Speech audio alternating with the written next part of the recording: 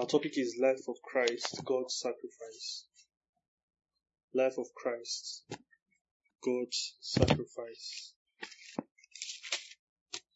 I found this to be one of the bedrock of Christianity. I mean, people don't know what we're about to learn today. Almost every other topic in Christianity would be wrongly known. Their knowledge will be defective. Their knowledge about the gift of the Spirit, if you don't have a good knowledge of this, your knowledge about the gift of the Spirit will be defective. Your theology about money would be crooked. Your knowledge or your perspective to morality would not be biblical. So there's something called I think it's called the Northern Star. If I can remember the story around it, it's a particular star that shines differently from other stars. So when sailors are on the sea, and you know when you're on the sea or when you're in air, everywhere is just the same. Everywhere is just So you need direction. You can't direct yourself. When you're on the sea, you just look. Everywhere just looks the same. So the sailors use the Northern Star to know that, okay, this is where the north is. So I intend to go east, or I intend to do this degree. I take my bearing from there. That's how the knowledge what we want to learn today is. Our bearing in Christianity is from this place. And sometimes we get so familiar with what we have heard that we don't pay enough attention to its implication. We know it. I mean, Christ died. We know it. But what's the implication? What's the effect? What does it mean? Okay. So, let's start from Genesis chapter 2. Life of Christ, God's sacrifice. Genesis chapter 2. We'll start from verse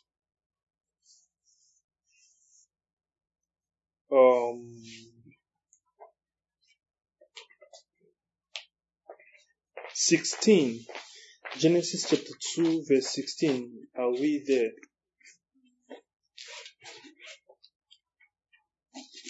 Have we studied them? Open Bible and read. Genesis chapter 2 verse 16.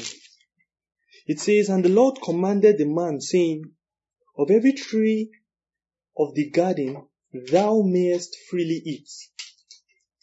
He says, but of the tree of the knowledge of good and evil thou shalt not eat."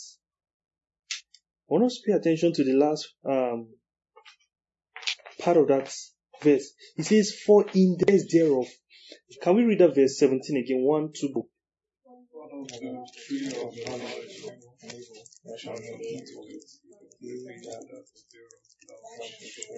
Good. He says, "In the day that you eat thereof, you shall surely die." In the day that you eat thereof. Now, sometimes when we read this part of the Bible, we just think this implication of sin is customized. It was for Adam. That if you sin against me, you will die. We just think it's customized. It was tailor-fitted to Adam. But no. The implication of sin is death. That's a good place to start as a Christian. That you have to know this. That the consequences of sin is death. We probably have heard, maybe when we were growing up as Christians, that they'll say, that person, so bad thing that happened to the person is because of this bad thing that the person did. Of course, why would she get a husband? Or why would she get pregnant? Why should she have babies? When she was living a careless life, now God is punishing her. No, the punishment of sin is not delayed marriage.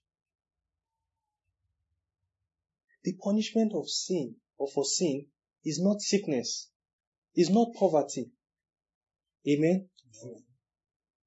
The punishment for sin is death. Please say the punishment for sin is death. Yeah, it's important to know it. The times when you might miss it sometimes and something bad will happen afterward. Maybe you've been praying for something. Can I say this? Do you know? I'm going way ahead of myself. But do you know that as a believer, sin doesn't hinder you from receiving answers to prayers? I think we'll get there. Let's come back to where we are.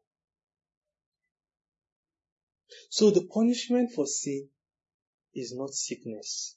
It's not poverty. It's not, I know why I didn't get the job. I lied during the interview, so God is punishing me. No. Sometimes I want to tell some people, listen, God is not petty. Do you understand? Romans chapter 6. Let's look at it. Romans chapter 6.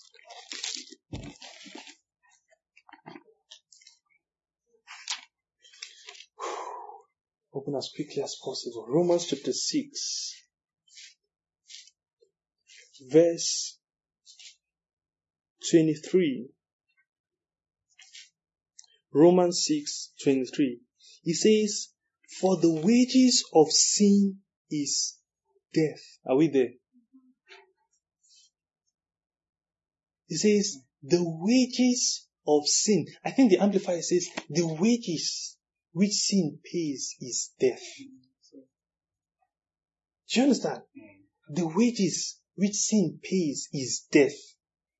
This is a general statement. And it's important to know it. It's important to know it. That the wages of sin is death. Let's look at Ezekiel chapter 18. You know the book of Ezekiel now? That one you've never opened. Don't worry. You can go to the table of contents and check for it. It's allowed. Ezekiel 18. This is beautiful. Verse 4. He says, Prophet Ezekiel was prophesying. He says, I'm speaking on behalf of God. He says, behold, all souls are mine. You know, when I think about Ezekiel 18, I get excited. Because it reveals important truths relevant to the New Testament. He says, behold, all souls are mine. He says, as the souls of the Father, so also the souls of the Son is mine. He says, the soul that sinneth, it shall die. The consequences of sin is death. The soul that sinneth, it shall die. Now let's go to verse 20. Verse 20. He says it again. He says, the soul that sinneth, it shall die. Do you understand? So it's everywhere. It's everywhere. That the consequence of sin is death. The consequence of sin is death. The consequence of sin is death. God is a righteous judge. And so he must punish sin. He must punish sin. He must punish sin. Islam believes that when you sin and you do good works, they think it's mathematics. The minus cancel plus. Your good works cancel your bad works. But it doesn't make sense. Imagine I steal from you. And after I steal from you, I now sweep the streets, clean the gutters. And so we go to the court and say, and then you tell the judge, he stole my car, my life savings. I used it to buy a car. This guy stole it. And then the judge says, young man, is it true? I say, yes, sir. Say, so you are guilty as charged? I say, yes. Say, but sir, I want to add something. Say, what? He said, I swept the street in front of his house. He said, you did that? No, you can go free. Then he said, sir, how about the car? He said, no. He swept it. No. It doesn't make sense. He becomes an unjust judge. God is a just judge. Hebrews 12 calls him the judge of all. He is the judge. So he must punish sin, and the punishment is death. Praise God. The punishment is death. But God is also love. So he designed a system. We're moving further now. He designed a system whereby he punishes another innocent person or another innocent entity for the guilt of one person. Praise God. He designed a system where let me tell you why that's important. Because when you are punished for your sins, how are you? When you are punished for your sins, you would not be alive to be able to live after that punishment. Praise God. First of all, we established one thing. What did we establish? That the punishment for sin is what? That means if you are punished, if you are killed for your sins, you won't be alive to be a free man afterward. Do you get what I'm saying? You won't be alive to be a free man afterward. So God designed a system where he looks at an innocent entity and punishes that one for the sin of the guilty. That way, the person that was guilty can now go free as innocent because his sins have been punished in another. Okay, let's look at that. Leviticus chapter 4. Leviticus chapter 4. Oh, thank you, Lord. God is just merciful. You know, people that don't know that the punishment for sin is death are the ones that will say, let me take my punishment, I can bear my punishment. You will die and go to hell. Take note that, like Hebrews 9:27 said, it said, for it's appointed for a man wants to die after his judgment. He was talking about how Christ, died for our sins. It means if I were to die for my sin, next thing will be judgment. Alright, Leviticus chapter 4. I'll read from verse 1. It says, are you there? And the Lord spake unto Moses. Are we there? Yes. Alright. And the Lord spake unto Moses, saying, speak unto the children of Israel, saying, if a soul shall sin through ignorance against any of the commandments of the Lord concerning the things which ought not to be done, and shall do against any of them, if the priest that is anointed do sin according to the sins of the people, let them bring to his sins which he hath sinned a young bullock without blemish unto the Lord for sin offering. So if the people have sinned, he says, let them bring a young bullock without blemish. So God designed a system where he brings a lamb, as it were, to take the punishment, to die the death, which is the punishment for the sinner. He brings a lamb. He designed a system where a lamb takes the punishment for the sin of a sinner, dies the death, which is the punishment for a sinner. Look at verse 13.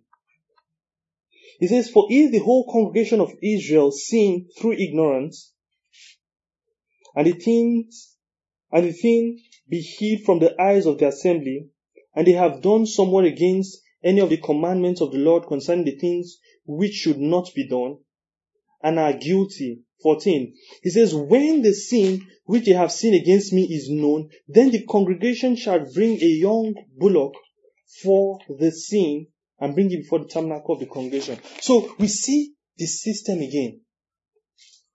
Praise God. Where he punishes, he gives the punishment, carries out judgment upon a lamb for the sins of people. Praise God. He says the same thing in chapter 5.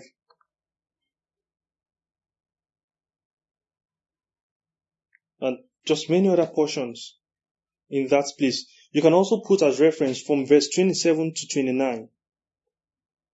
It says, if anyone, common people, sin through ignorance, and then at the end of the verse, they're found guilty. He says, if anyone sin and come to the knowledge of them, he says he should bring an offering of a kid goat, a female without blemish, for the sins that he has sinned. So God designed a system where a lamb takes the punishment for the sin of the guilty. This is because God is love. This is because God is love. 1 Timothy chapter 2 verse 1. 1 Timothy chapter 2 verse 1.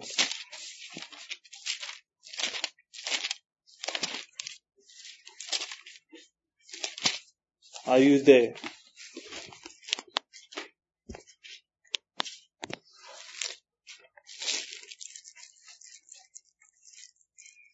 There are some scriptures that when you read, they should adjust your mindset.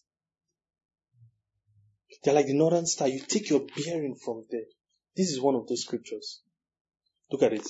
1 Timothy chapter 2 verse 1. He said, exalt therefore that first of all, supplications, prayers, intercessions, and giving of thanks be made for all men. Verse 2, he says, for kings and for all that are in authority. He said that we may lead a quiet and peaceable life in all godliness and honesty. He said, for this is good and acceptable in the sight of God. This is good and in the sight of God is good. It's pleasurable. It's acceptable. Can we read verse 4 together? He said, who will have all men to be saved. This is what's pleasurable to God. That all men be saved. God is, beautiful. Ezekiel 18. Let's go back to Ezekiel 18. You'll see it again. I said, when I think of Ezekiel 18, I'm excited. Ezekiel 18.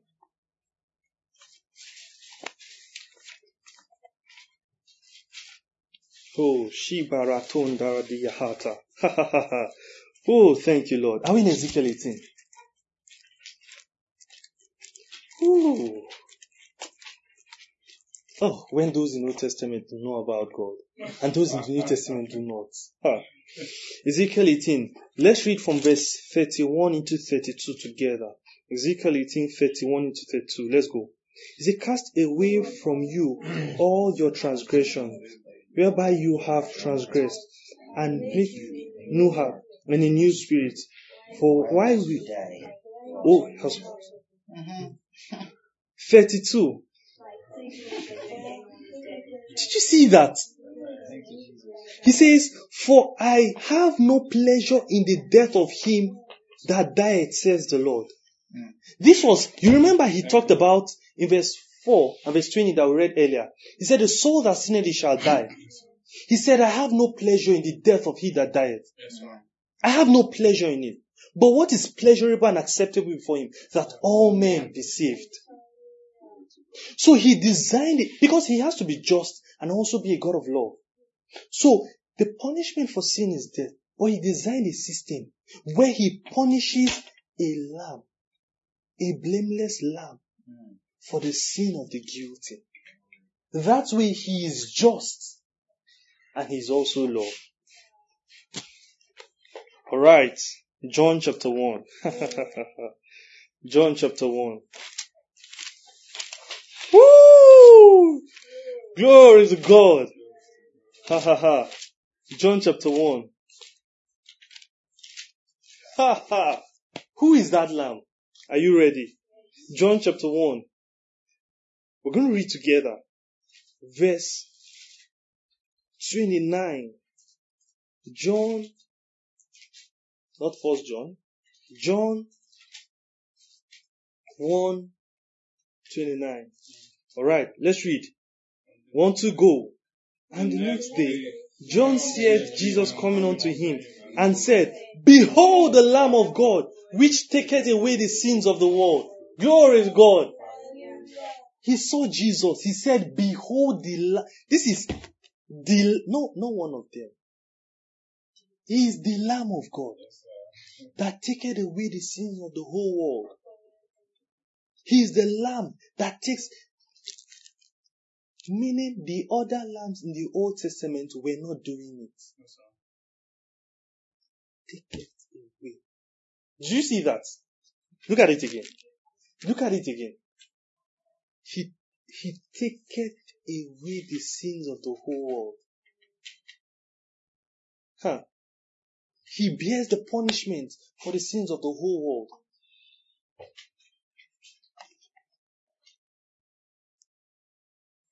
So someone might ask, then why all the killing in the Old Testament? Hebrews.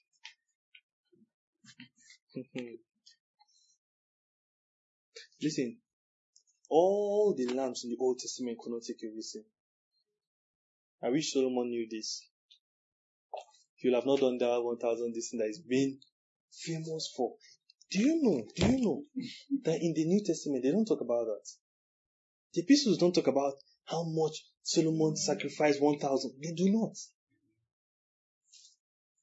Even the writer of Hebrews that talks about the sacrifice in the Old Testament, they don't even talk about that Solomon's sacrifice. Yes, sir. Alright. Hebrews chapter 10. Verse 4 says, we have to read this. This is important. Hebrews 10:4. Can we go? 1, 2, go. 4, are we there? Hebrews chapter 10. Oh, it seems like all the scriptures I'm calling today are scriptures that you should adjust your mind to. They give you direction. While you were thinking about the sacrifice in the Old Testament, he said, this is the Lamb of God. This is the Lamb of God. Now look at this. Hebrews chapter 10, verse 4. Can we read? 1, 2, go. It says, for it is not possible that the blood of bulls and goats should take away sins. This is in the Bible. He says it is not possible. It is not possible. It is not possible. Do you understand? It's not possible. It's not possible. It's not possible. They can't. Verse 20.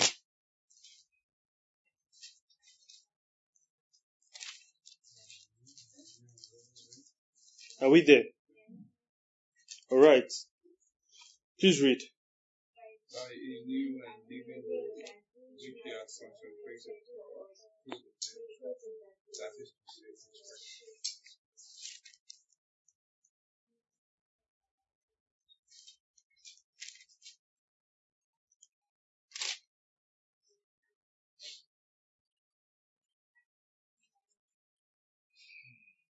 praise God. What scripture I'm looking for?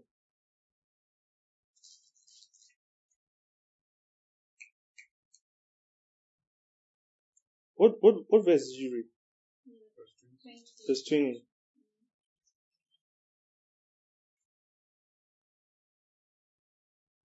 Oh, sorry, verse 11 I meant. Verse 11. For every priest standeth daily ministering and offering oftentimes the same sacrifices. He said, which can never take away sins. Look at it though. He says, and every priest standeth daily. Do you understand? This was a routine. Ministering and offering oftentimes the same sacrifices, which can never take away sins. Did you see that? Sacrifice. Look at verse 18. Verse 18 says, now where there is remission, there is no more offering for sin.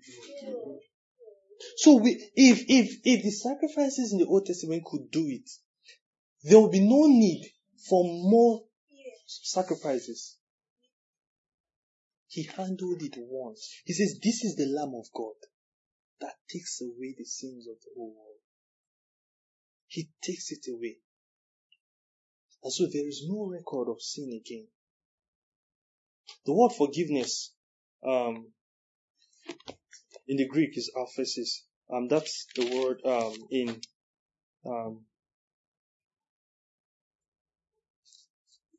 where did this guy use it? Where he said, the writer of Hebrew uses it when he said, almost everything is by the law purged with blood.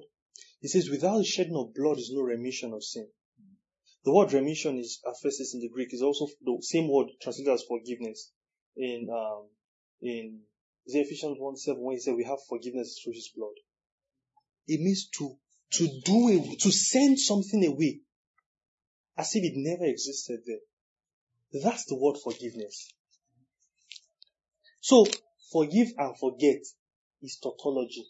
The idea of forgiving is that you forget.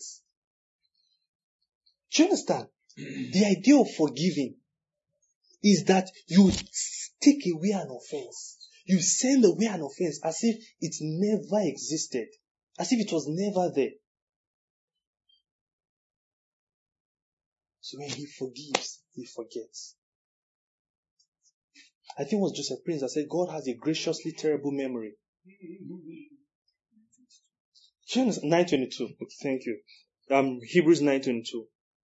He says, for almost all things are by the law purged with blood. He said, without the shedding of blood is no remission.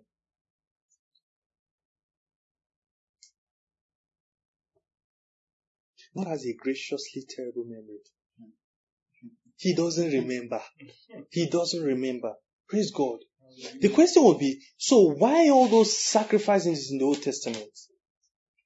Do you understand? Why all those sacrifices if they couldn't do anything? Hebrews chapter 10, where we are, verse 1.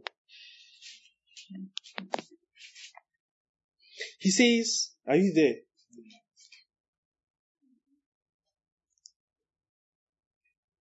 He says, for the law, having a shadow of things to come, and not the very image of the things. And then he goes back to the point where we've been stressing. He says, can never with those sacrifices offered year by year continually make the comers thereof unto perfect. Do you understand? Hebrews 10:1. He says, for the law is a shadow. I think the Amplifier say a foreshadow. Do you understand? A foreshadow. Meaning it was a type. It wasn't the real thing. Do you understand? It wasn't the real thing. It's just pictured. He says, the law having a shadow of the good things to come. It was a message. All those activities in the Old Testament were a message. God was trying, it's like when you're trying to teach a baby how to count and you give him stones. You give him 2 stones here. You give him 3 stones here. You say, I bring them together. How many? He'll say 5. You don't expect him forever to be using stones to count. Do you understand? You are training him to understand. That was what was happening in the Old Testament. It was a message. But they couldn't get it. So he had to use those things to teach them. He was teaching them. This is beautiful. And it's sad that some Christians still don't get it. That your sins will be handled by another. A lamb will be responsible to take the punishment for your sins. Listen, those in the Old Testament got it. And people still struggle with it today. That a lamb will be responsible for the punishment of your sins. You will not, he says, I have no pleasure in the death of he that dieth. Do you understand? Let me tell you something. The Bible says let's go there. Psalm 100 and let me locate it. Is it 16 or 15? Oh, this is beautiful. Do you know that God does not delight in the death of the sinner? He does. That's what he was saying in Ezekiel 18.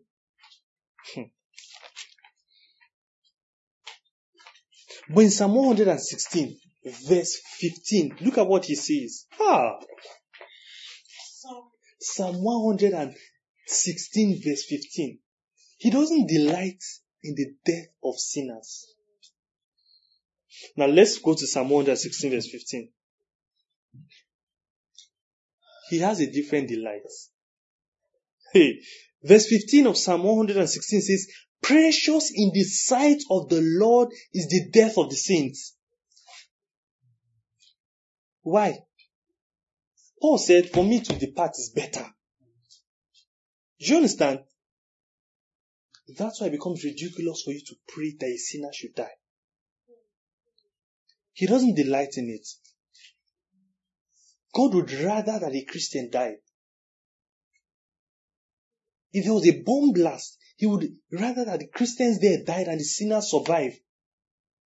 He says, precious in the sight of the Lord are the death of the saints. Precious in the sight of the... Why? Because it's not a bad situation at all. The death of a Christian is never a bad situation. Paul said it is better. Do you understand? Paul then said, look, don't cry like those that do not have a hope, that do not have hope. It's when the sinner dies that we know that,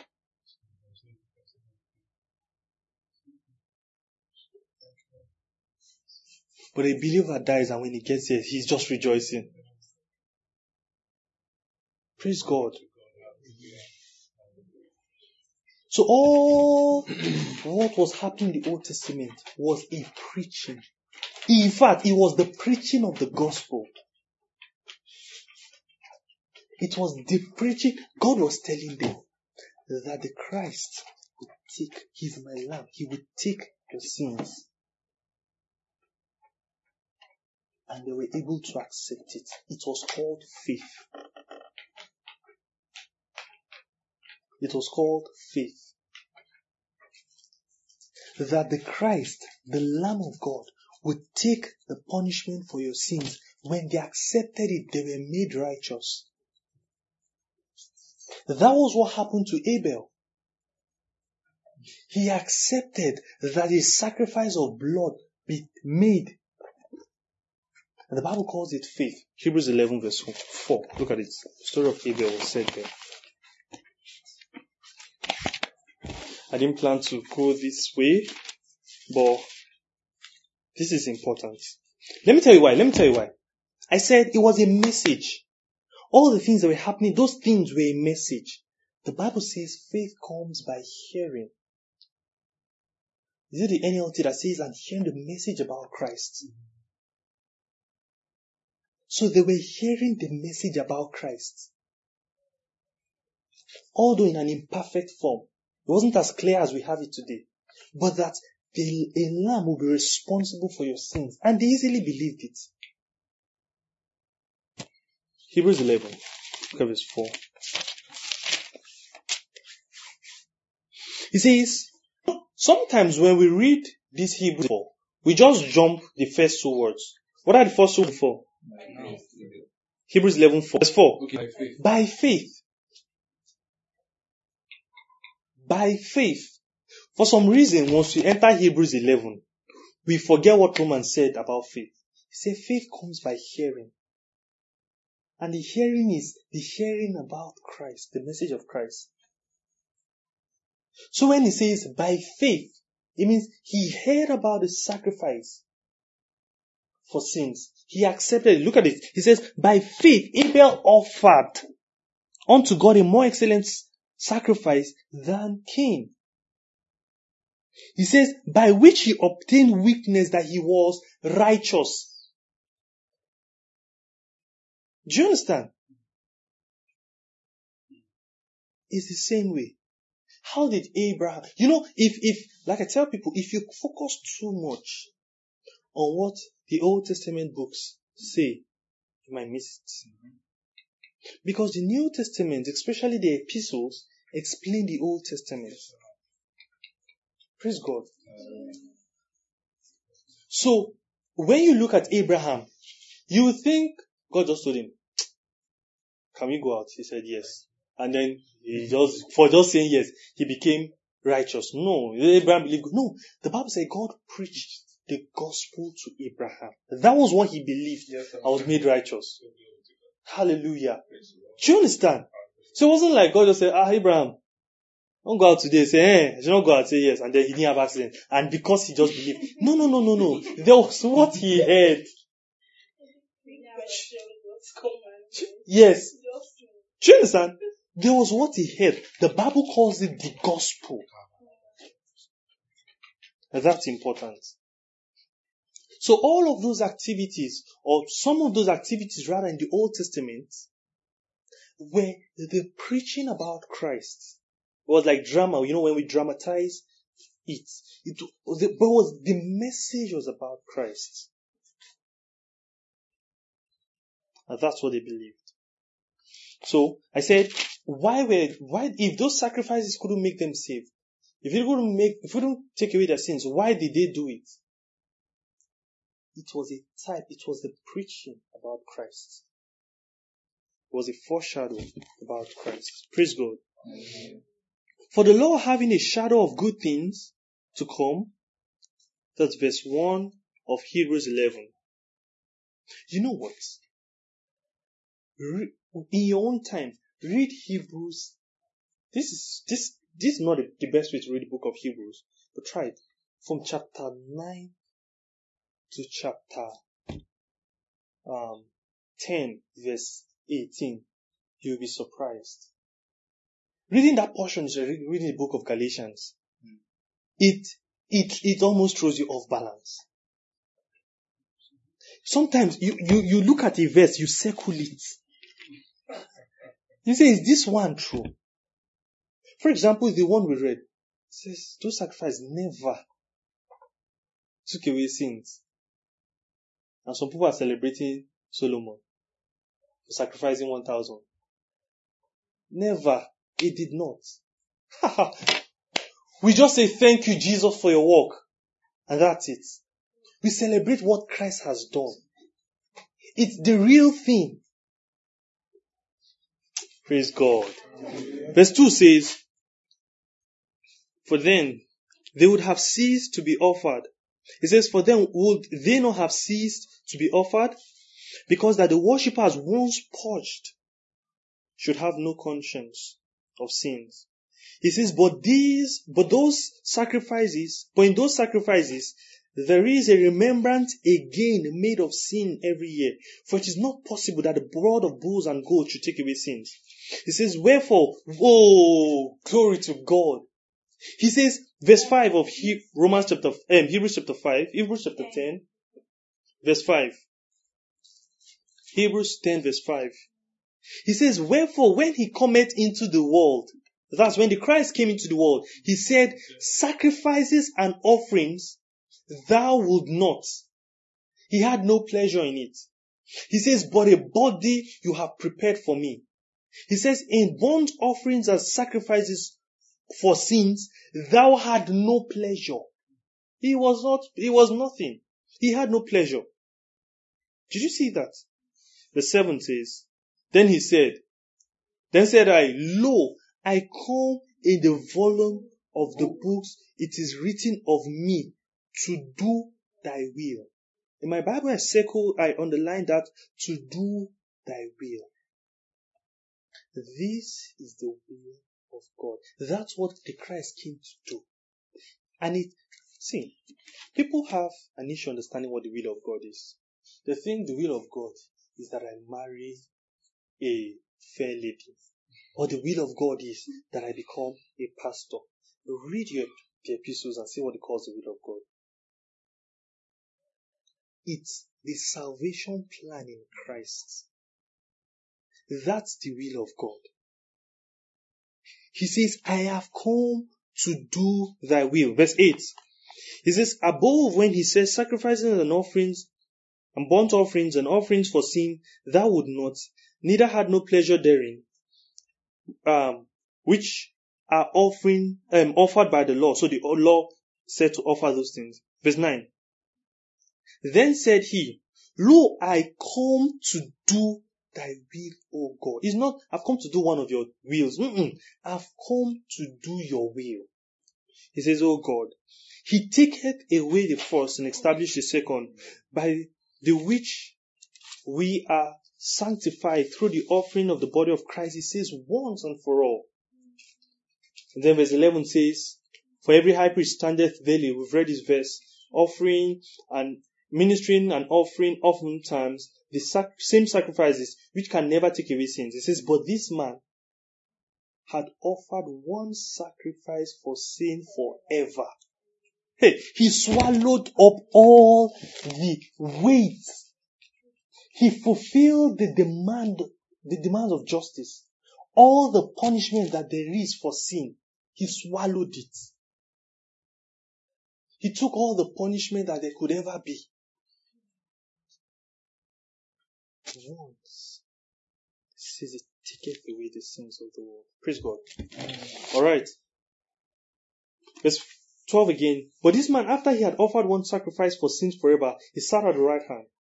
He says, "From henceforth expecting till his enemies be made his footstool." He says, by one, this guy just keeps emphasizing one. He says, by one of, this is important. Let me tell you why. Because studying salvation from an individualistic point of view would lead you to error. Did you hear what I said? Studying salvation, forgiveness of sin, righteousness from an individualistic point of view would lead you in error. There was a guy that said he wanted to study if salvation was eternal. So he did it like projects. A case study, if salvation is eternal. A case study of Judas, Judas Iscariot. Which God that guy did? He named like 3 people. I said, this one, he will land in error. Why? 1 Corinthians 15. Just put your hand in Hebrews 11 and go to 1 Corinthians 15. Or let's even start from Romans chapter 5. When you're talking about salvation to people, the salvation plan of God, some people now say, you don't know me. You don't know what I have done. So they are looking at it from an individualistic point of view. Look at Hebrews chapter 5,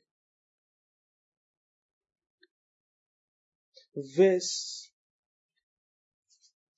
12. He said, "Wherefore, as by one man sin came into the world, or sin entered into the world, and death by sin, and death passed unto all men, for that all have sinned." How did all sin? It was in that one man. It was in that one man.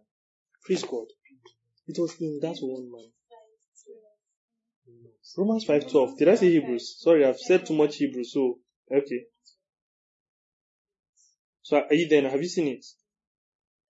Now look at 1 Corinthians 15. Look at verse 21. You see something. 1 Corinthians 15.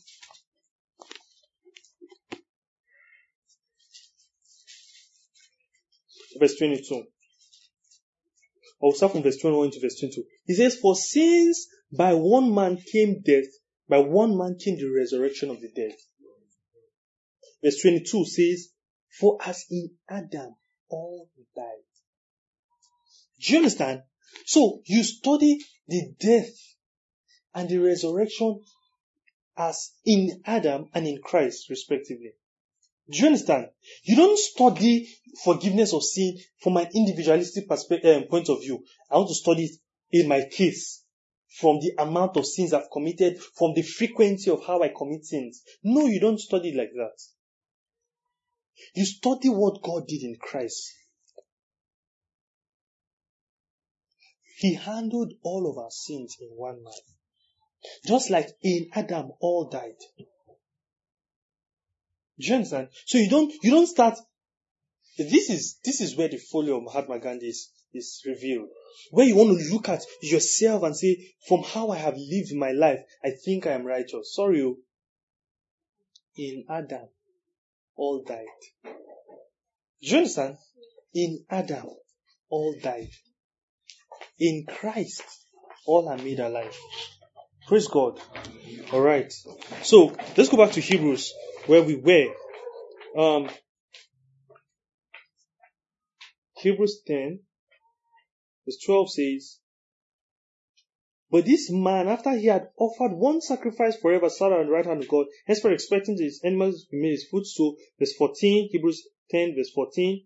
For by one offering he perfected forever them that are sanctified, whereof the Holy Ghost also is a witness to us, that after that he had said, for after that he had said before, verse 16, this is the covenant that I will make in after those days, said the Lord. He said, I'll put my laws in their heart and in their mind. I'll write it. Verse 17. He says, and their sins and their iniquities I'll remember no more. This is the perspective of God. This is the perspective of God. Is he talking about Christians? Question. No response. I'm not getting a response. Look at it and think. Was he talking about Christians there? Verse 17. Let me read from verse 16 to 17. He says, and this is the covenant I will make in those days, says the Lord. I will put my law in their minds, in their hearts, and on their minds I will write them. He says, their sins and their iniquities I remember no more. Was he talking about Christians in that verse?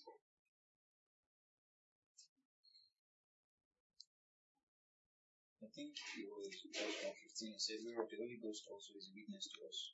Okay. After he had said before, then verse 16, this is the covenant that I'll make with them Mm-hmm. those days. Said the Lord, I'll put my laws in their hearts, Mm-hmm. in their minds will I write them, and their sins and iniquities will I remember no more. So, who else is in support, who else is for, and who is against? And who is in the middle? Who is not for anybody and is for everybody? Okay, so I didn't get what you said. He believes that the scripture was talking about Christians. What do you think?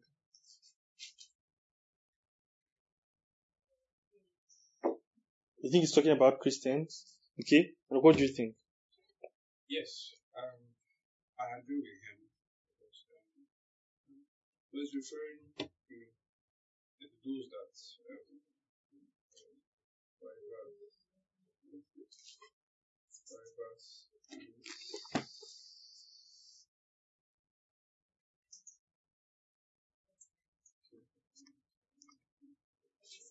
Okay, so you believe he's talking about Christians. Are you second guessing yourself or you're sure? I think I'm sure. You think you're sure? When you're studying salvation, you don't study it from an individualistic perspective. Let me add it. You don't study it in a group perspective also. In Christ, what happened? In Adam, in Christ, I made alive. Do you understand? He doesn't remember the sins of the world. Why?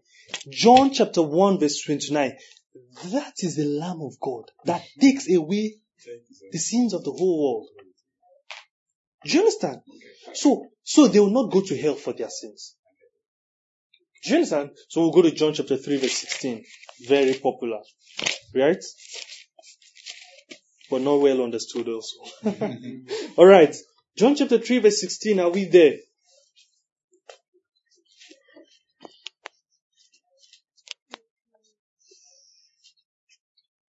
John chapter 3 verse 16. He says, for God so loved the world.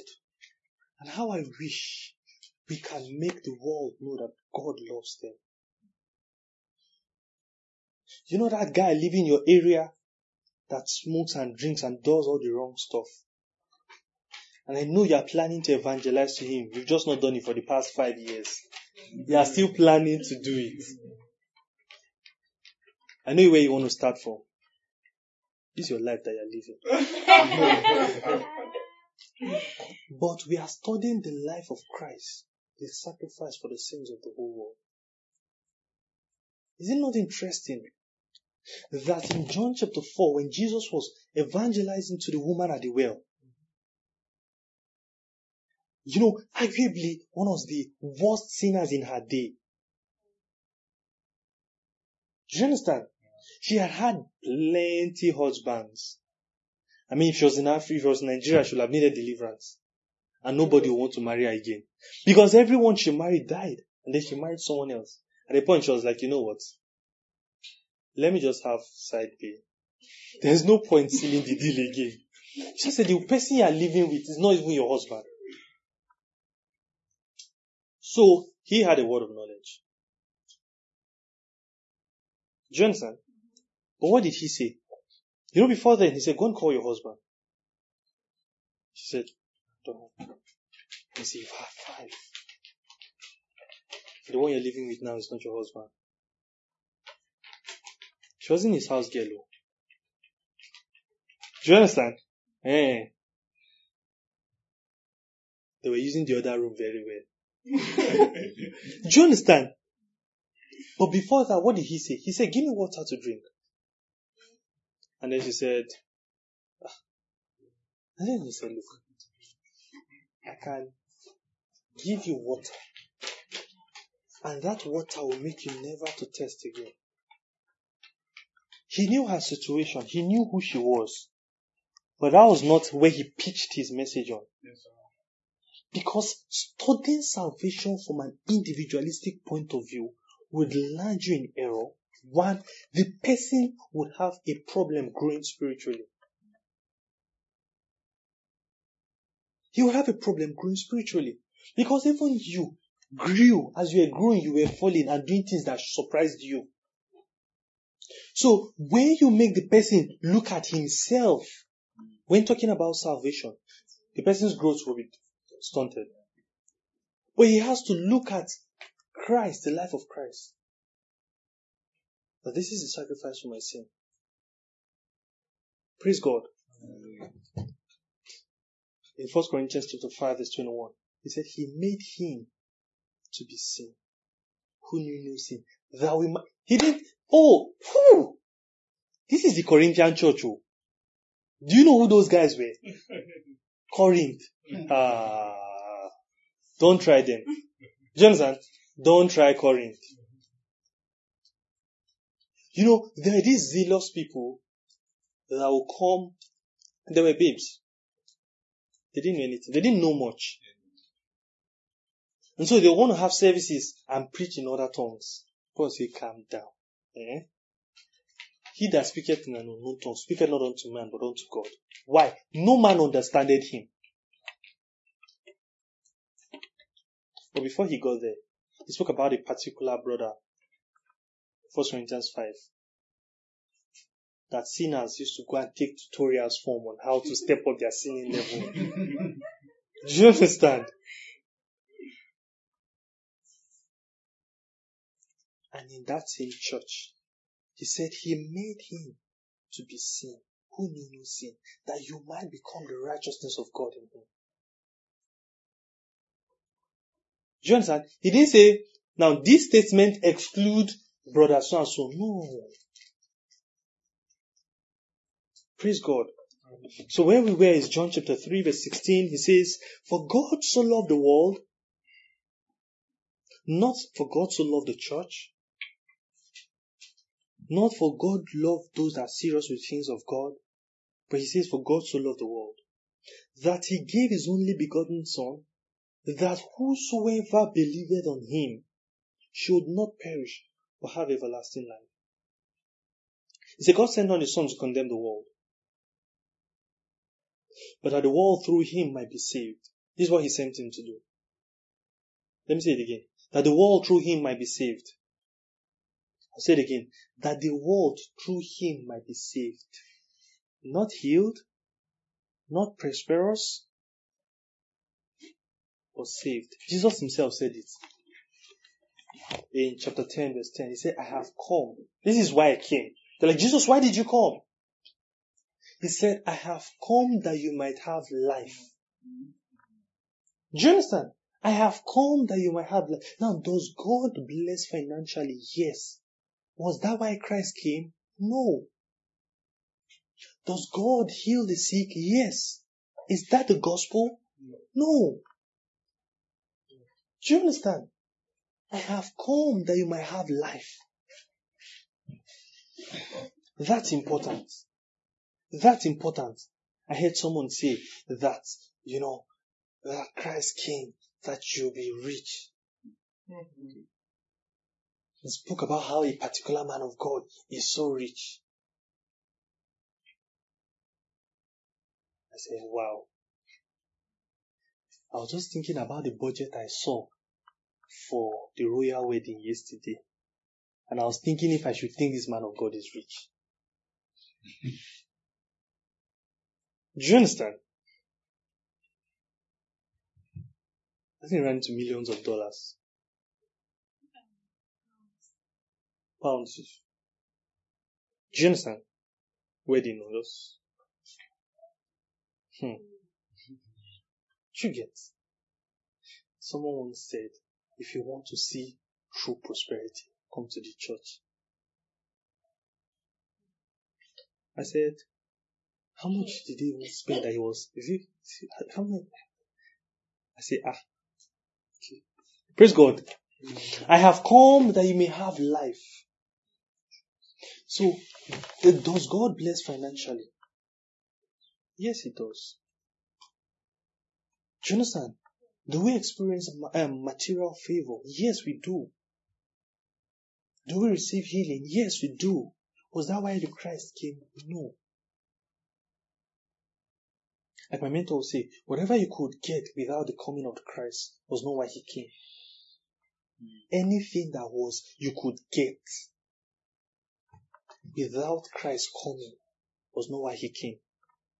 Many people were healed before Christ came. Brought back to life without prayer. Do you understand? People got answered to prayers before Christ came. Do you get what I'm saying? Look at how Moses, do you know the kind of miracle that Moses was doing? These guys was feeding people. Some people, their entire lifetime, they were fed supernaturally under the ministry of Moses. What he came to do couldn't have been done any other way.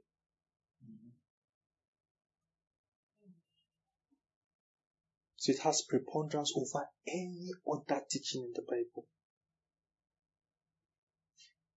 I like the song by Outburst. It says, what you do, what you did, nothing can undo. Hi! Nothing. And someone said, what he did, water cannot do. You know the water of John the Baptist? Let's not go there. Praise God. Yeah. So he was the sacrifice for our sins. He says, and not for our sins alone. 1 John. He says, but for the sins of the whole world. 1 John chapter 2. He says, beloved, my little children, this child I give unto you that you sin not. And then he takes their eyes away from their sins and talks about Christ. He says, if any man sin, then he forgets about that guy and says, we have an advocate with the Father. If any man sins, we have an advocate with the Father. If there is a sinner that needs salvation, we have an advocate with the Father, the mediator with the Father. Don't point him to his. He knows his sin already. Do you understand? We have an advocate with the Father. He says Jesus Christ the righteous. He says the propitiation, the payment for our sins, and not for only us. He says for the whole world. For the whole world. Praise God. Alright. So, let me read the last verse I want to read in Hebrews 11. And, Hebrews chapter 10, that's where we were. We read verse 17 already when he said, let me start from verse 16. He said, this is where I asked the question from. I said, and this is the covenant that I will make with them after those days, says the Lord. I will put my law in their hearts, and in their minds will I write them. He says, and their sins and their iniquities I will remember no more. He says, for where there is remission of these, For where the remission of this is, it says there is no more offering for sin. It says by one sin, he has sanctified all, he's perfected all of them. Do you understand? One offering. So that's what the life of Christ has brought for us. He was the Lamb that took away our sins. He was the Lamb that took away our sins. He was the Lamb that took away our sins. Praise God. Jesus himself said, except a corn of wheat falls to the ground and die. He was talking about his life. He said, it abides alone. He said, but if it dies, it shall bring forth much fruit. I like what Major Ian Thomas said, old Bible scholar, that was good. He said, the life, talking about Christ, the life of Christ, he said the life he lived. Do you understand? Of course, the life he lived was because of the life he had. The life he lived qualified him for the death he died. Do you understand? And then the death he died qualifies us for the life that we now live. Do you understand? We now have that life. He has given us that life. Praise God. Amen. So this is who we are. Praise God. Amen. We are justified. I like the definition of E.W. Kenyon. His definition of righteousness. The ability to stand in the presence of it's like those, you know those kind of soup. That anything you take, you will choose something nice. Do you understand? That's how that definition was. Yes, sir. Is it that you are taking stock meat or crayfish or something? There's just, he said it is the ability to stand in the presence of the Father. I love that people are shouting, oh God, oh my Lord and my God. The ability to stand in the presence of the Father without a sense of guilt, inferiority or condemnation. Do you understand? Without a sense of guilt, no condemnation, no inferiority. So this is what Christ has done for the world. Praise God. Amen. This is what Christ has done for the whole world. His life was the sacrifice for the whole world. And so when we see someone, we are to declare the good news that the Lamb of God has paid for your sins. And you can accept his life by believing. Do you understand? Whosoever believes, he says, shall not perish. Your sins have been fully paid for. Past, present, and future. Fully. This is why it's called the gospel. It's called the good news. So we go forth and declare it. Praise God. Amen. Right, do we have any questions? So,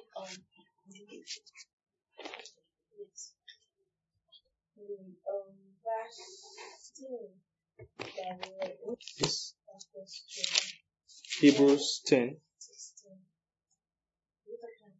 Whole world. Salvation studied from the perspective of everybody. Do you understand?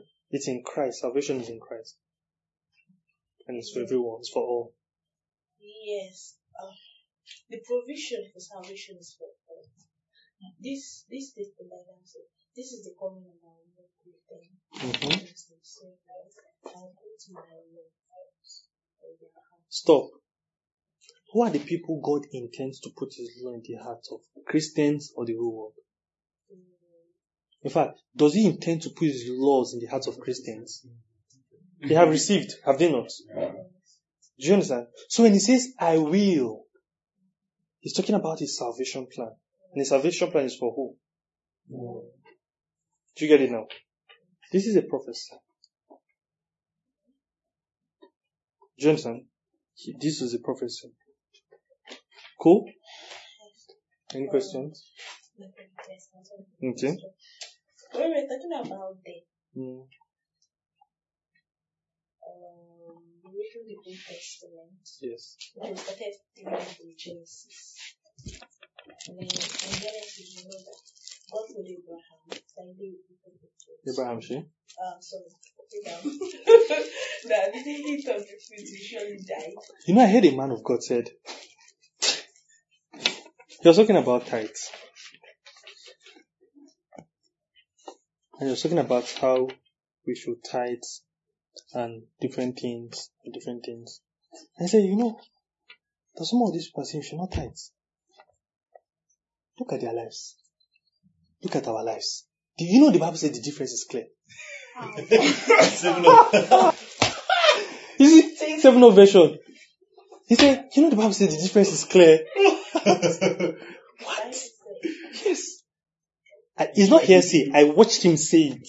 Do you know where that came from? And then he continued. You know when you watch more? Yes, I'm sure someone wrote it down.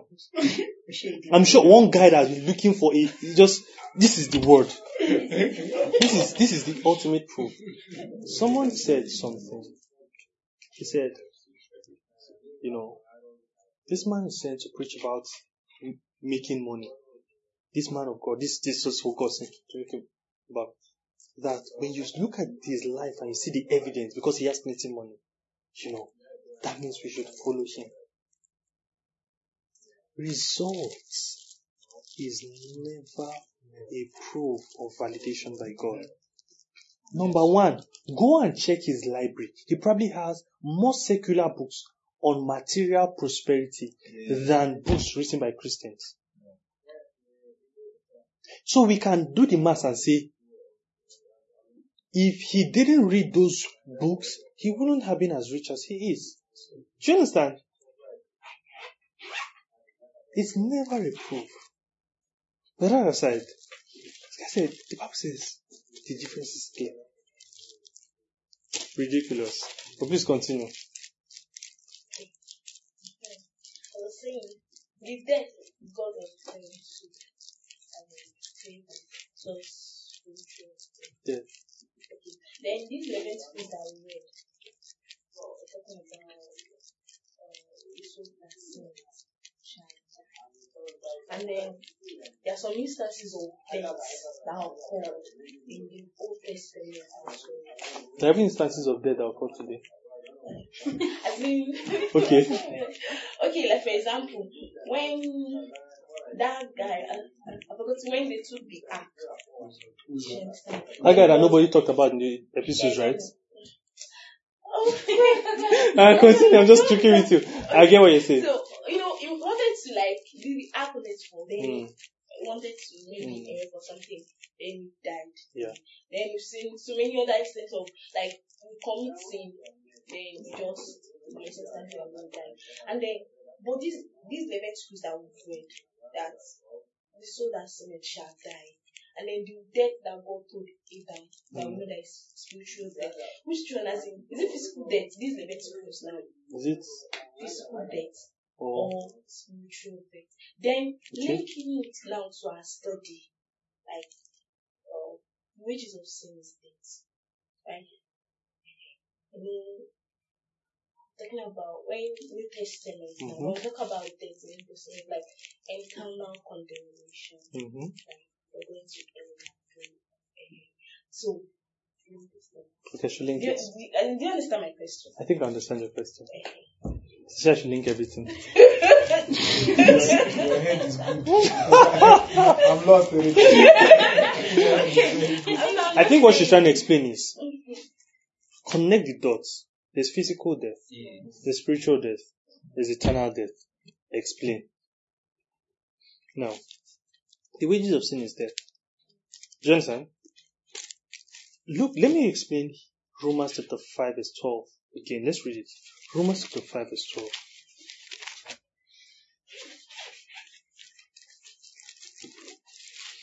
12. Thank you, Lord. Now, of course, we know that in Genesis chapter 2, when God said, the day you eat, you will surely die. I made us read the day you eat, you die. For a reason. He didn't die eternally that day, did he? Did he die physically that day? Do you understand? So he died spiritually that day. So spiritual death is actually different than eternal Yes. Spiritual death is, when we read in 1 Corinthians 15 verse 22, in Adam all died. Do you understand? In Adam all died. Spiritual death. It's not as if in Adam all of those was physically dead. Then when we're born, it was resurrection of, no. And as simple as this thing is, okay, let me not go there. But we died in Adam. Spiritually. Do you understand? We died in Adam spiritually. In Ephesians chapter 2, verse 1, it says, you had it quickened who were dead. He talked to a whole city.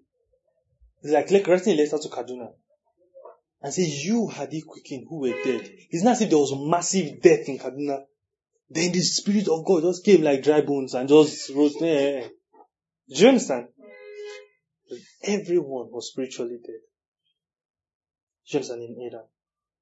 Then, when a spiritually dead person dies physically, sorry for him, eternal death. Or what the Bible calls the second death. Eternal damnation. Hell forever.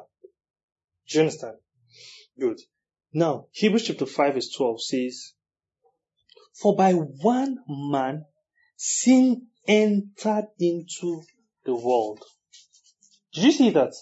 For by one man, meaning the word there is the first appearing of something. Do you understand? There was no sin in the world before Adam. And it gave room to death. Physical, spiritual, and eternal. Do you understand? It gave room to death. That was why man could now die. That's how man died spiritually. The sin of Adam was how man died spiritually. Do you understand? Now, we know that was why man was able to now die physically. Because at the return of the Christ, when our salvation will be consummated, we will never die again. We will have eternal life. Do you understand? So, the consequence of sin is death. What happened because of sin is death. Do you understand? Death was caused by sin. Spiritual death, physical and eternal. Then because of the life we have in Christ, we are made alive spiritually. Do you understand? The Bible in 1 Corinthians 15 talks about the resurrection when the Christ will come of the dead. Do you understand? That's those that have died physically and are Christians. It talks about their resurrection. And they will never die again. Have I answered the question? So, death was caused by sin. Physical, spiritual, and eternal. Clear? Is it? Physical. Yes. Okay, no, as in the way he started this nation, I thought it was spiritual. Somewhere to happen. Okay, but Pastor Moyoba, Yeah? that Leviticus, the Yeah. soul that sinneth shall die. Like the fact that you sin, you die. This thing. You're talking about, okay. You know, let me explain something to you. Yeah. Like I said, if you pay too much attention in the Old Testament, you might run into error. It's safer to interpret the New Testament from the Old Testament from the New Testament. Do you understand? Good. So while they would bring a lamb, and you think that lamb is the real deal, he says, no, forget those lamb. One lamb takes away the sin of the world. Do you understand? So even if someone died physically, do you understand? That was the main thing about sin and death is eternal death. Of course, everyone was dead spiritually. Do you understand? So, sin or no sin, the person is already dead spiritually. Do you understand? So, when we see things in the Old Testament, we have to explain them from the New Testament. Do you understand? So, the person, for example, there are cases like Achan, that they stoned him and his family and everything to death. You would have said, the consequence of sin, the punishment for sin is death. Achan has died physically. That's not the most important thing. For example, Samson sinned, killed himself because that was the modern day Boko Haram. He blew himself. Just that he fell the building on himself and others. I think that's where Boko Haram got their cue from. Do you understand? But he did that in faith. Heroes of faith, Hebrews 11. Do you understand? I told you faith comes by hearing the message about Christ. Thank you. Do you understand? He did. Like Moses, choosing to rather suffer. Do you understand? The people of God than enjoy the pleasures of Egypt. That's what happened. Do you get? That's what happened. That's what happened. So it could have been physical in the Old Testament. Do you understand? But the interpretation will be in the New Testament. Do you understand? So, any other questions? Related or unrelated questions to what we have studied today?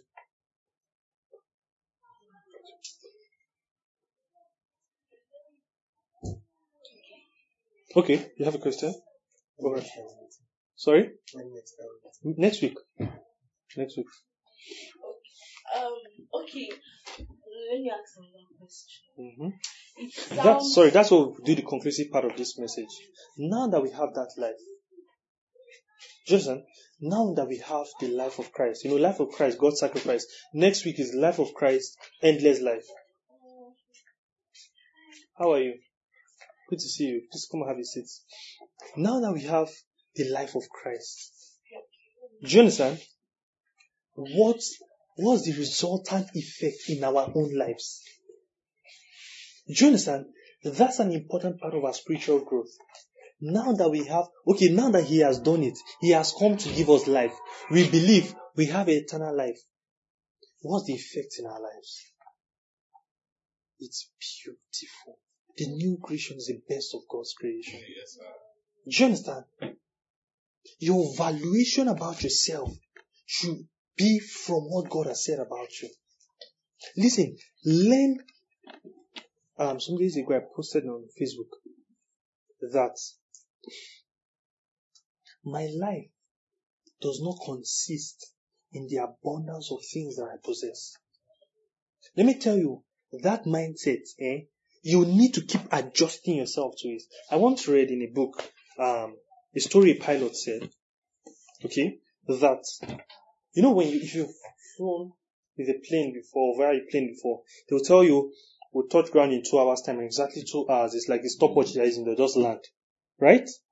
A pilot said 99% of the time a plane is in flight, it flies off course. You've heard it before. Do you understand? It flies off course. So if it's meant to go like this, 99% of the time is here or here. How does it land at the time they say? It's not as if the pilot will be doing like this. This is not how he's driving. Do you understand? So how does he know? How can he predict that in exactly 60 minutes will touch ground? When he goes, he comes back. When he goes like this again, he comes back. He keeps adjusting to where he should be. You have to keep adjusting your mentality that my life does not consist in the abundance of things that I possess. Do you understand? And in the social media age we are today, do you understand? I mean, you just finish school. You are trying to start up your life. You say, let you get somebody to help you. The person asks for assurance. Thank you. Do you understand? My grandmother did not ask for assurance. Great grandmother did not ask for assurance. What's all this assurance thing about? No, assurance of salvation is okay now. Say no. We have exposure. And then just when we thought the ultimate Bella Naija wedding was Dangote's daughter's wedding. Then there's a royal wedding. Do you understand? And then people start editing this list. Before they wanted a guy that was this and this. We're like, let's add more. Did you get? Thank you. And so there is pressure. Yes, sir. This is practical. Yes, sir. There is pressure. True, sir. That I want to get this, I want to get that, I want to get this. And look, it's good to look good, it's good to have things. Do you understand? Some people just have that personal preference. They love to look good. There are just some things they love to have around them. And if it doesn't have a hold on you, that's fine. Do you understand? That's fine. But in your mind, this must be settled. That my life does not consist of the abundance of things that I possess. Do you understand? My life. There was a story that a man asked Jesus. He said, Jesus, my brother, tell him to give me part of the inheritance. This is inheritance. He didn't work for it. Jesus, this is by grace that he received freely. You know inheritance, I don't work for it. Tell him to give me. Do you know the answer of Jesus? Hey, he said, who made me? Do you understand? Hey, George, this is not the area of my calling. It's not if they want it, I'm led in that direction. No. Then he says, beware of greed.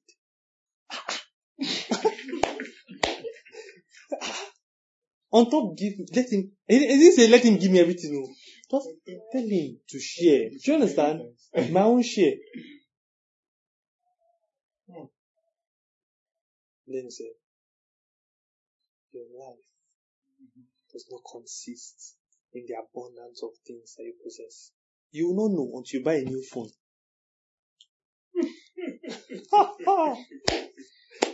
And you look at, have you been in someone's car before? And you looked at other people that are trekking like, hey, people are suffering in life. Do you understand? Then you'd realize that material things are trying to get a hold of you.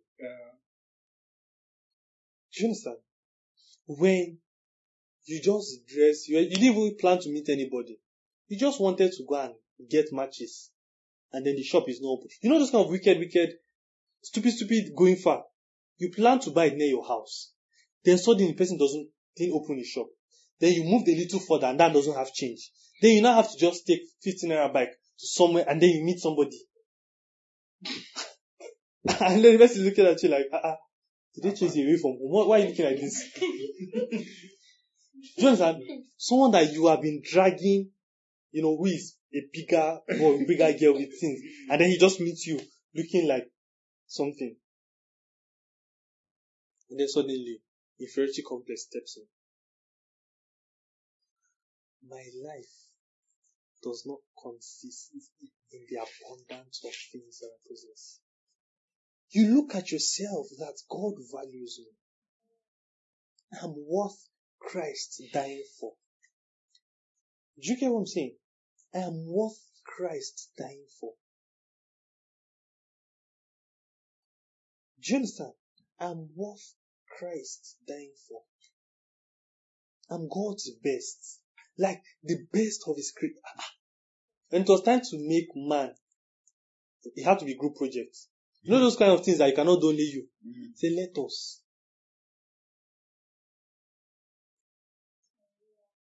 The new creation is God's best creation.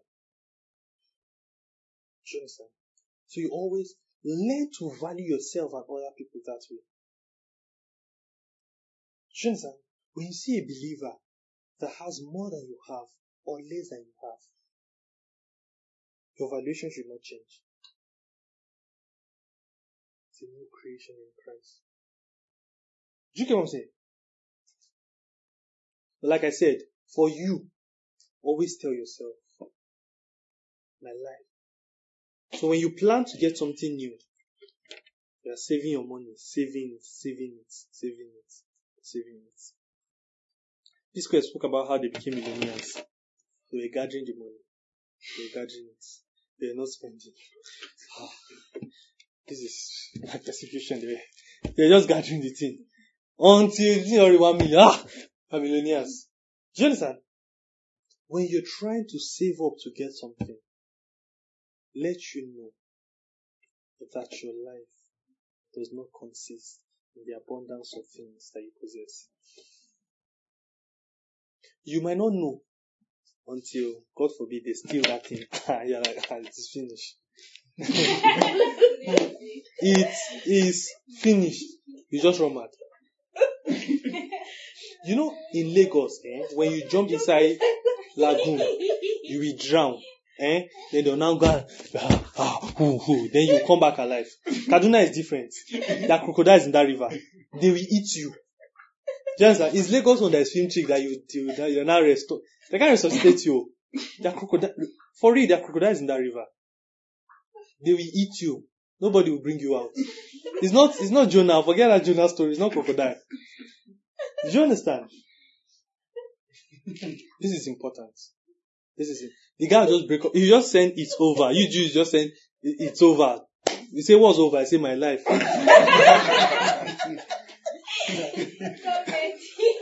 you understand? It's important. Not that because you can't get that job, then you can't be friends with that person again. Say, I knew if I had that job, I and this person will be able to follow at the same frequency. You know, James spoke about it. He said when the guy went purple, when he comes in, you know when everybody's wearing perf, but when this guy enters, his perf becomes our perf. It's like anointing rubs up on all of us. And he comes in and say, I will now give him a chair. He will now sit down. They will now say, we want to speak about Christ today. He will now say, no, how was Christ? Speak about the royal wedding. And they'll say, okay, today I want to talk about the royal wedding. You know, it's just like the wedding of the Lamb. And the last day, we'll be at the table with Jesus. Do you see how he was taking? No. No matter how royal the guy is, sit down like everybody and listen to the word. I value myself by the life that Christ has given me. My perspective about, let me tell you, money is a strong demon. Money. Money is a serious issue. Probably that's why Jesus attacked it the way he did. Inheritance, beware of greed, beware of covetousness. He said you can't serve God. Money is a serious issue. In fact, the way you handle money is a demonstration of your understanding of the work of Christ. Money alone. I did a study on Grace of Group. It was Luke chapter 3 or Luke chapter 6? People came to meet John the Baptist and said, what should we do? Everybody, from soldiers to normal people to tax collectors. He didn't say soldiers, don't oppress. Money. He spoke about money. Someone said some days ago, he posted on Facebook some days ago, he said when I see your bank statements, I'll know who you are serving. This is 2018. And that looks like, it's not possible, But it's still true. It was true in the days of the apostles, it's true today. Let me say it again. It was true in the days of the apostles. When we see where your money is going to, Jesus said this. He said, where your money is, Your heart. You know, rams, not goats, ram. You know, ram and sheep. Help us. The female is away. Do you understand? The way it works is sometimes I've seen this happen. You need to control only one. The others will just follow. That's how it is. That one is money. The follower is your heart. You know the way the Bible says, guard your heart with all diligence. You know how you do it?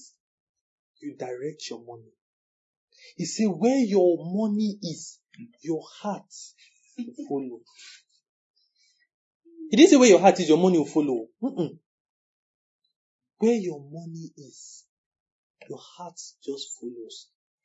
So, now for us in Bracesup, this is our year of furtherance. It's a year of spiritual growth. Part of what you want to do is making sure that more of your money goes to the kingdom. I explained it in Bracesup group. I said, like, have you seen where, they tell you guys to do a project and you commit a lot to it? Maybe your time, maybe your resources. And because of that, you're giving everybody, guys, now let's do this thing. Why? The amount you have spent already, it just makes you a serious student. Okay, when did you become this kind of serious student? Like, because you have committed your resources. Commit more of your resources to the things of God. You just realize that you're just extra. There's the time I bought a Bible worth 10,000. Even if I don't want to read, we'll read this, this Bible, we will read it. I'll be studying it. 10,000. We'll spend this money here. Do you get what I'm saying? So you can buy things or buy books. And please, I beseech you in the name of God, don't buy funny books. God's will is prosperity. That's a comedy book. I have told you, the will of God is the salvation plan in Christ. I can recommend people for you that you buy their books. Buy W.K. Young's book. I heard a man of God, if I tell you guys who he is, all of you know him, and you'll be surprised. Say this. He said, you know him, Shay? You don't know him? You know when you don't know any man of God, you only know fashion designers. You'll be sure you don't know him. He said, when I started reading A.W. Kenyon's books, I started going into error.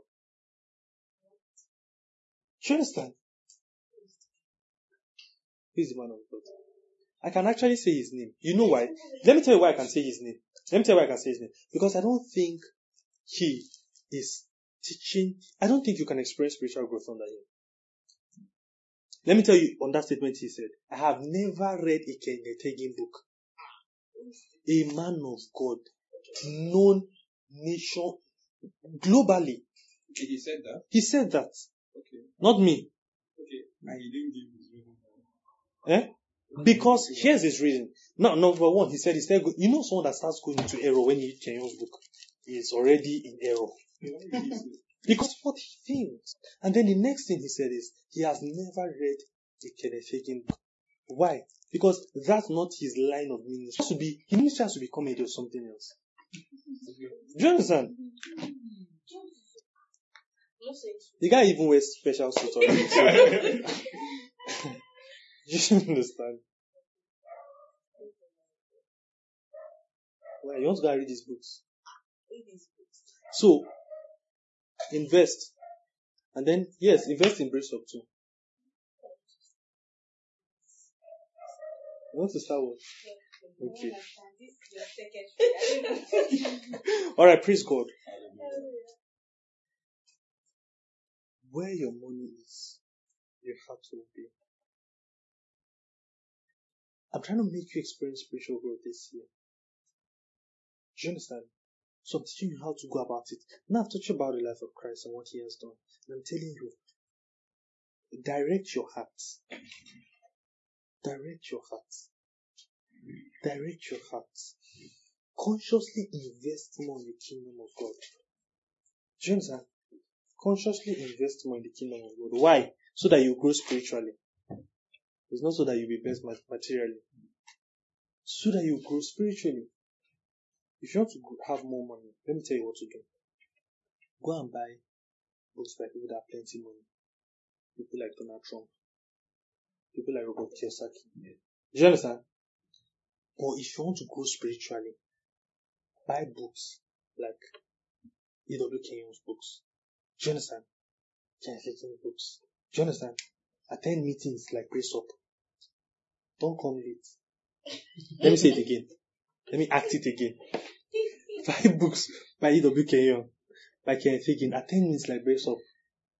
Then I face you. I say what?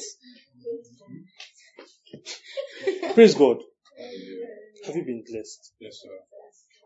The final thing I want to do, see, is from James chapter 1.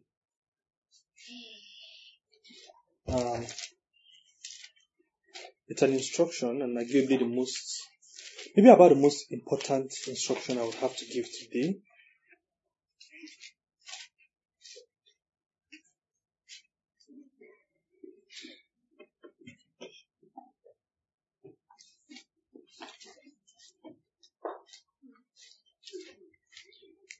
Oh, thank you, Lord Jesus. Manda gabo shikrato radole prinadante.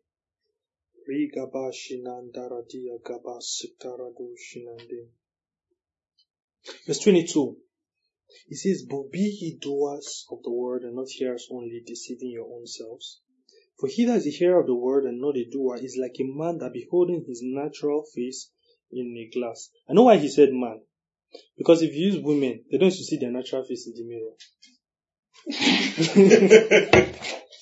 I'm joking. He says, for verse 23. It's James, not me. He says, verse 23. For if any man is a hearer of the word and not a doer, he is like a man that beholdeth his natural face in a glass, and for he beholdeth himself and goeth away, and straightway forgetteth what manner of man he was.